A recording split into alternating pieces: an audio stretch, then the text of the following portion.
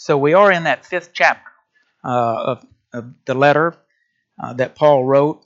And last week we went through the first 11, discussed the day of our Lord's return, how He'd come like a thief in the night. His return will be a surprise for many.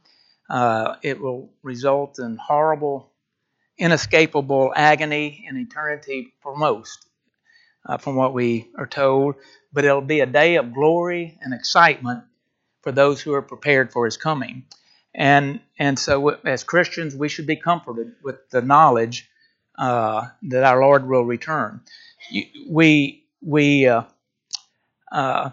remember, some of us in here, in our age group, that there was a fellow by the name of Paul Harvey on the radio. He was a radio personality. And do you know what he was known for?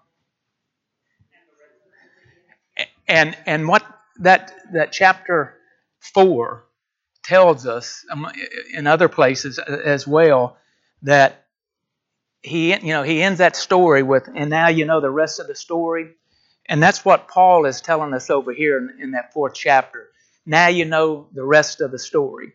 A great day is coming. And I saw a little joke that I thought I might throw in here. It's about a pathetic football team. We're in football season. And this particular team was not very good. The team in this game had fumbled the ball 10 times. Their receivers had dropped the ball 12 times. And there was a substitute that wanted to get in that game, and he was walking back and forth, pacing the sidelines. And he decided he wasn't getting, the game was going, and he hadn't yet been put in the game, so he decided he was going to go sit. So he went to the edge of the benches and went to sit down, and he missed the bench and fell over and fell on the ground. And so the coach happened to see that, and he made the decision then, I think you are now ready to go in. So what Paul is telling us is to be ready. And that is our question that we have for ourselves. Are we ready?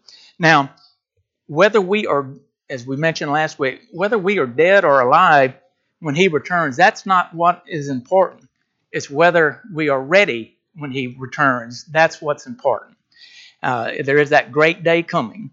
And so let's wake up every morning and do what we can do for our Lord, and then we can look forward to His coming. Now, verses 1 through 11, again, it emphasizes that the most important thing Christians, you and I, can do is to be busy going about our work for the Lord and to be prepared for His coming. We're to share the good news with others and help others get to heaven. Now, in verse 11, it says, as sons of light and sons of the day, we have a duty to comfort and edify, build up one another. This duty applies to all members of the church. Every member has a part to play in that endeavor. And when we're all working, the body grows because of the love we have for each other.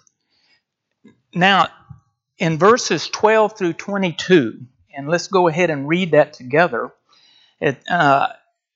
we learn, it says, beginning with verse 12, and we urge you, brethren, to recognize those who labor among you and are over you in the Lord and admonish you, and to esteem them very highly in love for their work's sake. Be at peace among yourselves. Now we exhort you, brethren, warn those who are unruly, comfort the faint-hearted, uphold the weak, be patient with all. See that no one renders evil for evil to anyone, but always pursue what is good, both for yourselves and for all. Rejoice always. Pray without ceasing. And everything give thanks, for this is the will of God in Christ Jesus for you. Do not quench the spirit. Do not despise prophecies. Test all things. Hold fast what is good. Abstain from every form of evil.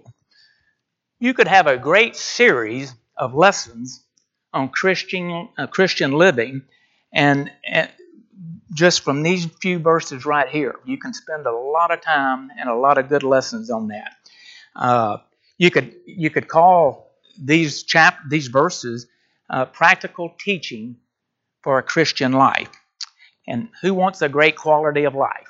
We all do, don't we? We may not have much money. We may not have a big house. We may not have that good-sized yard that we'd like to have. We may not have good health. We may not have a great job. But a Christian, despite all that, can still have a wonderful, exciting, upbeat, and joyful life. And we know that our next stop is heaven when we leave this ball. It's just around the corner. So in verses 12 through 13, we're told we are to esteem, respect, honor our leaders. The word elder is not used in these particular verses, but it's pretty certain that Paul here is referring to the elders, because they are the only ones in Scripture that we read about that are given authority over us in the Lord. Acts 20:28, for example. Any men or any congregation with men serving as elders should respect their God-given duties. We are to know them. We are to recognize them. And it's more than just get acquainted, but to have affection and respect for them, to pay attention to them, to appreciate them. And why is that? For their work's sake, for the important work they do. We're to love all the brethren. 1 Peter 2:17 says, honor all people, love the brotherhood, fear God. How much more for those who spend their time and their energy in serving us? What is their work? Now, what is revealed to us here, that the elders have at least these three duties: labor, rule, and admonish. In Hebrews, the 13th chapter, verse 17, it says they watch out for our souls. God ordained this office. We are to be obedient. Hebrews, again, 13:17. And that may not be real easy, particularly in today's society. And it's probably not easy for new converts sometimes, for example, the ones in Thessalonica, to recognize the leadership of others. They were new to the church. But it can be difficult at times, especially if you're not used to that, is to accept the will or the authority and the authority of another person. Elders are essential and necessary for the growth of the church or the local congregation. They labor among us with their time, their money. They worry about us, their prayers for us, the direction that we're going, the purity of the church, discipline, teaching, admonishing, and they feed us spiritually. They watch over us. They provide examples for us. That's a heavy burden. They watch for our souls. And one of the things that we're told also, they must give an account to God Himself for our souls. So you and I can make their load lighter by doing some things. We can do that by doing what we can to make their work a joy. We can also contribute to peace in the church through obedience and submission and love to the elders. We are to be at peace at verse 13. We are not perfect, as we all know. And a lot of things can cause tension in the church. Hurt feelings, misunderstandings sometimes, egos sometimes.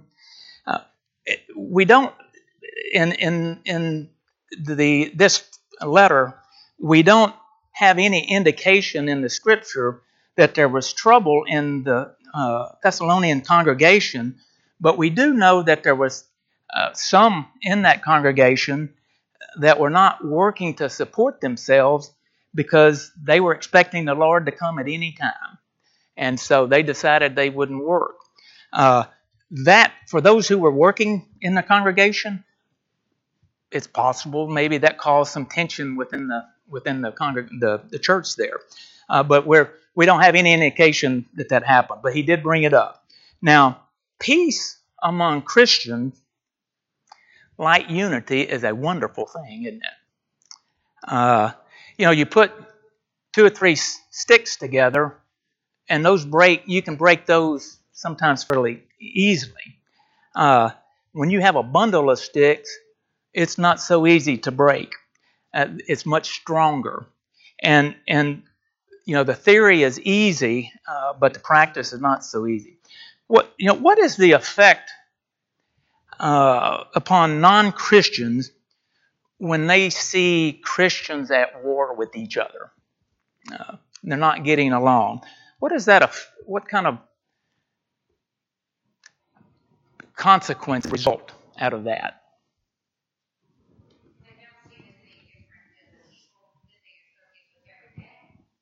Say that again.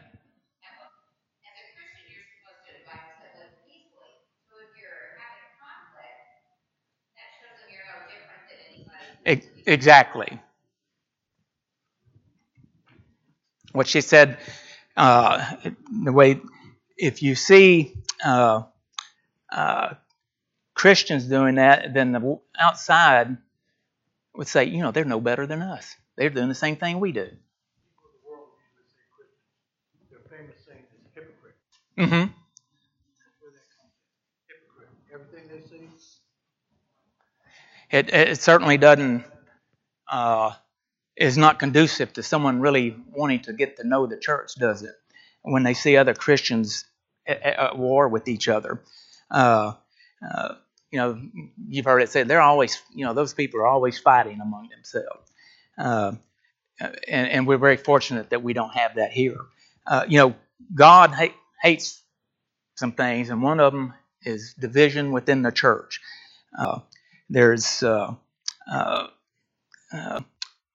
and so we want to be very, very careful that we not fall into that category. Now, as we wait for the Lord to return, we are blessed. We're not having to wait alone. The church is here to comfort and build us up, not to tear us down and discourage us. Now, in verses 14 and 15, our Christian duties, we have Christian duties to those in need. Now, we are to warn the unruly. That's a Christian that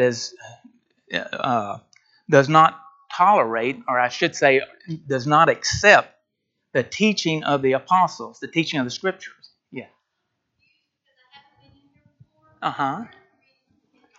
Where's the what? Well, I should have said something about it. We are in the 5th chapter of 1 Thessalonians. Okay. Yes. Somebody didn't get back with lesson 5. I brought some. I thought we were going to lesson 6, so that's what I put out. So let's. Hand out to anybody Yeah. If you need an outline, we're in lesson 5, I think.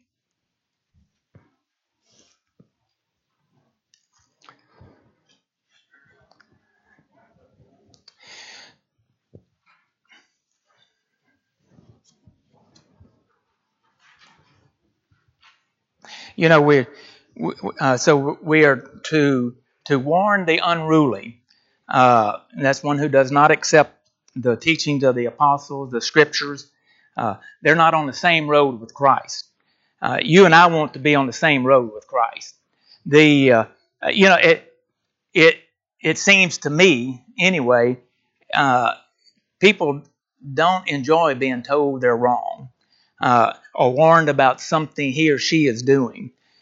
Many people just become stubborn at times, and Christians, you and I, should appreciate warnings that are given by sincere people from God's and using God's words.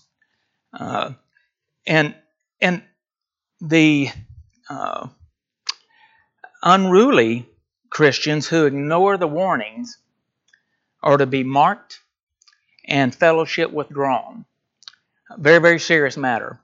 But the objective is to keep, number one, the church pure, but also, what's the other purpose?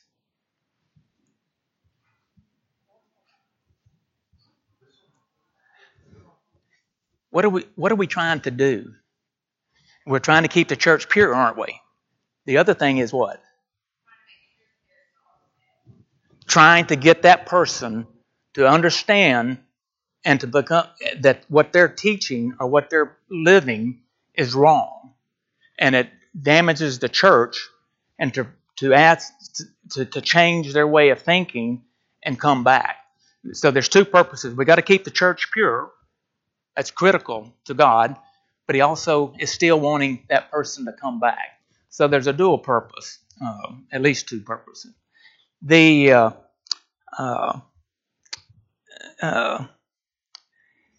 let's see. Uh, the other thing, we should never find fault with a member of the church, our brethren, who goes out and tries to do what is scripturally required, and trying to talk to somebody and follow that procedure. It takes. We should be thankful for people who do that, to keep the church pure and try to get that person back. And it takes a lot of courage to do that sometimes. So, what attitude in this process do you think is most important when it becomes necessary to rebuke somebody because they're teaching false doctrine and things like that?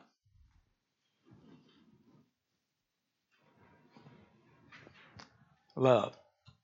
We should still maintain an attitude of love for that person. Remember our objective, to keep the church pure and get that person to come back. And love is the most effective tool that we have to be able to attain that. In verse 14, we are to comfort the faint-hearted. The faint-hearted are those who lose heart, easily discouraged, inclined to dropping out of things, to be quitters. Some lose heart because of persecution. That's not so much in our country yet. Or just by the day-to-day trials and struggles in life, just paying bills, family problems, illnesses, and we don't get immediate results, and so we get discouraged. Now, what are we to do with those brothers and sisters that are in that category? We're to encourage and support them. Part of that is being patient with them. Be a friend. Do what you can to help them. Find out what they need and what you can do for them. We don't want people to come entirely dependent upon us, but we all at times need a little help to get back on our feet. And so another thing that one can do that when we run across someone like that is help them find services and programs that are available in the community. So there's a lot of things that can be done to encourage and support people. And, there are some of our brothers and sisters that fall into that unruly category and they need to be warned. And then there's others, the faint-hearted, who just need a more tender approach and to be encouraged. Now we're also in that we talked. Paul talks about the faint-hearted, and then he comes back. We're supposed to also support the weak, and that's fairly closely related to the faint-hearted. Uh, it, it's most likely in this category referring to someone that is weak in the faith, and so the one way we can help support that type person is I guess I call it to stick with them. The law of the jungle says that the weak shall perish and only the fittest survive. The law of Christ in this context is that the strong shall what? Shall support the weak. And we read in Romans the 15th chapter, verses 1, it says, "We then, who are strong, ought to bear with the scruples of the weak and not to please ourselves." Every church has people that have needs. They may be weak in knowledge, spiritual knowledge. They may be weak in trust, courage, strength. And we probably all have been in some of those categories at some point in time in our lives. Life can be very difficult and can be very lonesome at times. It has a lot of ups and downs for most of us, if not all of us. And sometimes they just need time for their faith to grow. We can spend time with them inside and outside the church building. We can do things, and we have a lot of sweet women. There's some sweet guys too, but a lot of sweet women sending out the cards, the letters of encouragement means so much to somebody. You never know when someone gets something like that, it may be just what they needed to get through another day. And it really, really kind of buoys people up. And then, a call sometimes to some who you think may be having a time that needs someone to support them. And then, take time to know people in the church. There is a lot of talented and interesting people in this congregation. There really is. The more I've learned things from some of the members here, I'm thinking, you really did that? I had no idea you were involved with that kind of stuff. So we do have a lot of interesting people. Get to know the people better. We shouldn't argue over things which the weaker, where they have doubts about things. We shouldn't argue about those things. I'm not saying ignore it, but we shouldn't get into arguments with them. They may just need time to grow and to become strong. Our help, or our goal, is to help them get there where they become more mature. It's a win-win type situation. We have gained maybe a Christian friend, and we both become stronger, and we each help each other get to heaven. And so we need to be sure that we have the right attitude when we warn and comfort others. And our Jesus, in many places in the Bible, as well as Paul, provide us in many places with good examples of how to warn and also comfort people. Remember this: we're Christians, but even all Christians have faults, and that means you and me. We need to work on ourselves too. So we can always improve a little more ourselves. Now, in verses 14 and 15, we're told to be patient with all, and that's Christians and non-Christians. Now, who finds it easy to be patient?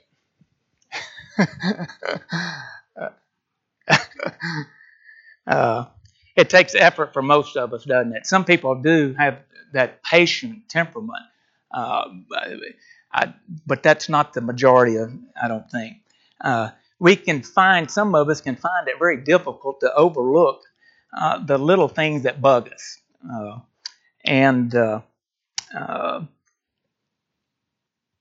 I tell you, being patient is, we've had probably some of, well, I'll just say me. I'm finding it that the World Series has just about done me in. Edie's saying, "What are you doing up here?" Wow! And then, I can't believe they did that. So my patience has been challenged here lately. But Edie, it's a good thing that we have wives that bring us back to being more patient. Uh, uh, but Jesus and our Heavenly Father are models of patience. Despite the things that we do to disappoint them, they have provided a way that we can return back to them. So we are not only to be patient with the weak, but patient with those we teach, and patient with those that sometimes we may have to rebuke and reprimand, and sometimes even with those who oppose us. 2 Timothy, the fourth chapter and verse 2 says, "Preach the word. Be ready in season and out of season. Convince, rebuke, exhort with all long suffering and teaching." So, to be most effective in promoting positive change in people, it requires knowing what their needs are, particular needs are, and that can require time and, again, patience and love. Some of us are pretty good at that, and some of us need to continue to get better on that. We may never know in this life if our patience in interacting with others may lead to one of them becoming a Christian or remaining faithful to the Lord. There was, and I tried to find it.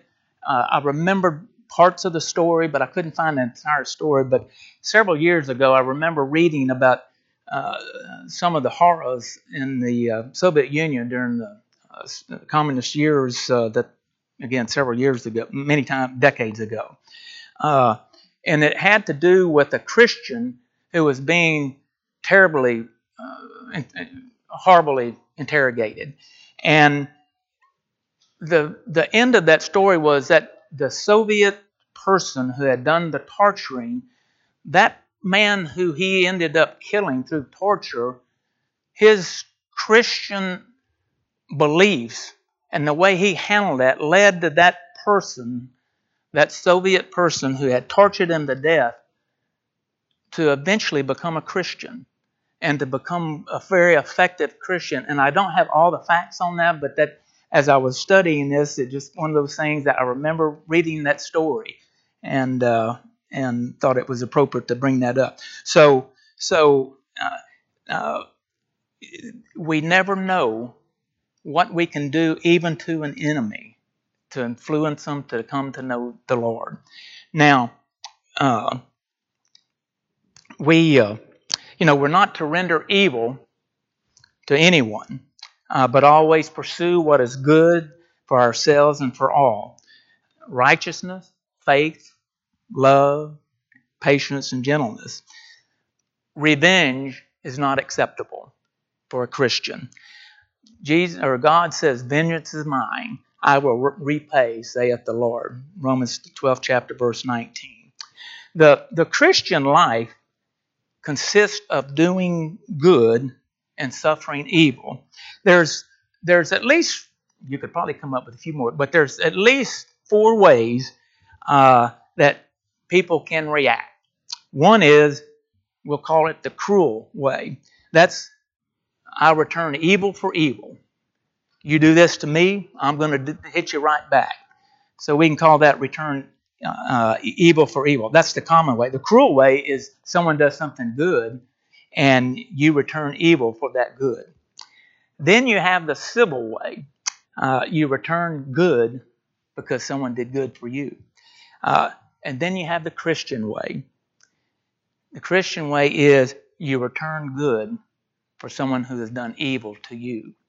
And so that teaching is contrary to the teachings of the world, isn't it? The world doesn't believe that. But it's commanded many times in the Bible. So, and that's another hard one for us to get our hands around. Now, verses 16 through 18 provide duties. Yes.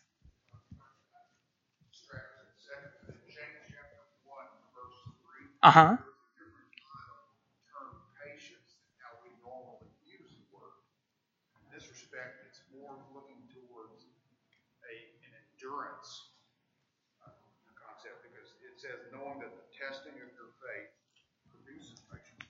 Mm-hmm.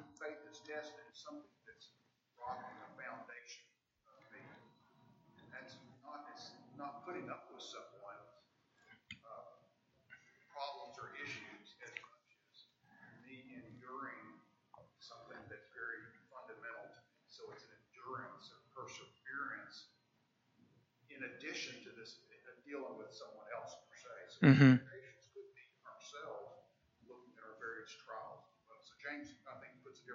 Mm-hmm.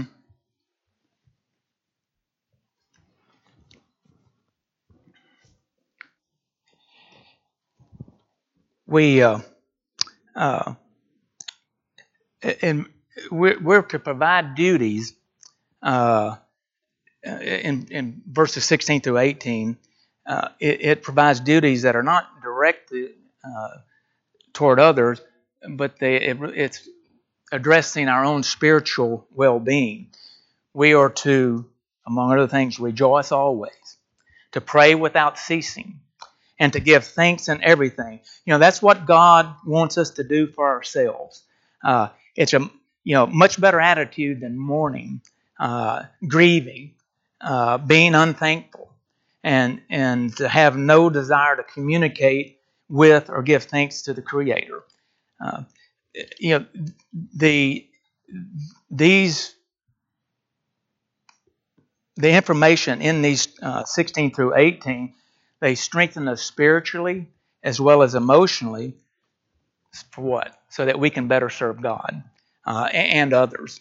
Uh, Christians can be full of joy just by quietly going about doing our Christian work and service, even when things are bad in the world. Christianity is not a life of gloom and sombersome and sour, but Christianity, our lives should be full of joy, even when the world is bad and bad things happen to us. A Christian life is such a good life. In joy, there is great strength. And we find in Romans 15:13, we are to abound in hope. It's very important that we remain strong ourselves and a source of strength to others. Um, and we can read about that in Proverbs 15, chapter verse 13, and in 15. So how can we find joy and hope? It says it is in our Lord in Philippians the 4:4. Rejoice in the Lord always. Again, I say rejoice. It's in our Lord that we can find ways to rejoice. His salvation is a source of much joy, as is His mercy, and we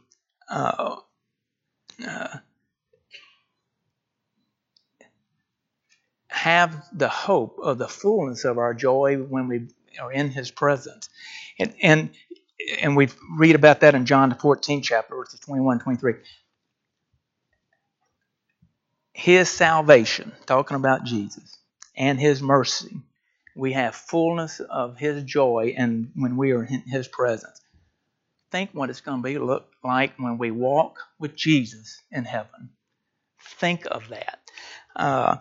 Now, guidelines for rejoicing in the Lord always. How can we do that? Well, one is read and feed upon the Word of God daily.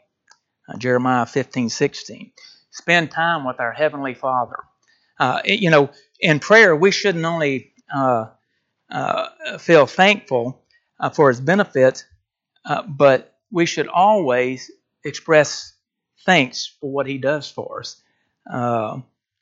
Meditate upon the teachings of Christ and His apostles, John 15:11. Spend time with the brethren who make us happy. And Philemon's love and joy refreshed others and gave Paul joy. We read about that in 2 Corinthians 7:13. We lead others to Christ, and they will be a great source of joy for us. John's converts, we're told, made him joyful. And we sing praises of joy to God. That song, Sing and Be Happy. Another guideline for rejoicing in the Lord always is to pray without ceasing. We find mercy and grace in time of need, Hebrews 4 chapter. We find forgiveness of sins as we confess them, 1 John 1:9. And we find the peace of God that means so much to us when we're anxious. Ways to pray without ceasing. There's so much power in prayer, and I'm rushing through these things, but set times when it comes to praying. Set times and get in that habit of praying. David, a man after God's own heart, made it a habit. He had set times to pray throughout the day. Find some time each day to be alone with God in prayer. Early morning may be best for some, while others may find it easier to be alone at night and pray. But make a special time to be alone with our Heavenly Father, and that should be more than just once a day, hopefully. There's sometimes special needs come up that need special prayer, i.e. Keith Robinson, for example. And so there's a lot of ways to pray without ceasing. Now, special, we don't want to just limit our prayers to just set times. Special needs, again, may call for special praying. Now, the other thing is give thanks in everything. Ingratitude displeases God. It says, we learn in Romans, the 1st chapter, verses 18 through 21, the wrath of God will be revealed against those who are unthankful. So, Christians should be known for their heart of gratitude. Thankful for what the Father has done for us. Abound in thanksgiving. Thankfulness added to our prayers is the key to overcoming anxiety. We read about that in Philippians, the 4th chapter, verse 6. And then we obtain that peace of God, which what? Surpasses our understanding. We read about that in Philippians, the 4th chapter, verses 6 and 7. So, ways to give thanks in everything. All things can work together for good, Romans 8:28. We can rejoice even in persecution, in trials, James 1st chapter, verses 2 and 3. And then include prayer or thankfulness when we pray. Philippians 4:6, as we pray without ceasing, so will we be thankful without ceasing. So, we'll end up this way. The more thankful we are, the more prayerful we will be. The more prayerful we are, the more joyful we will be. Thus, the key to much joy in Christ begins with an attitude of gratitude. And that's our lesson. Are there any questions? I think we're just about out of time. Appreciate your attention, and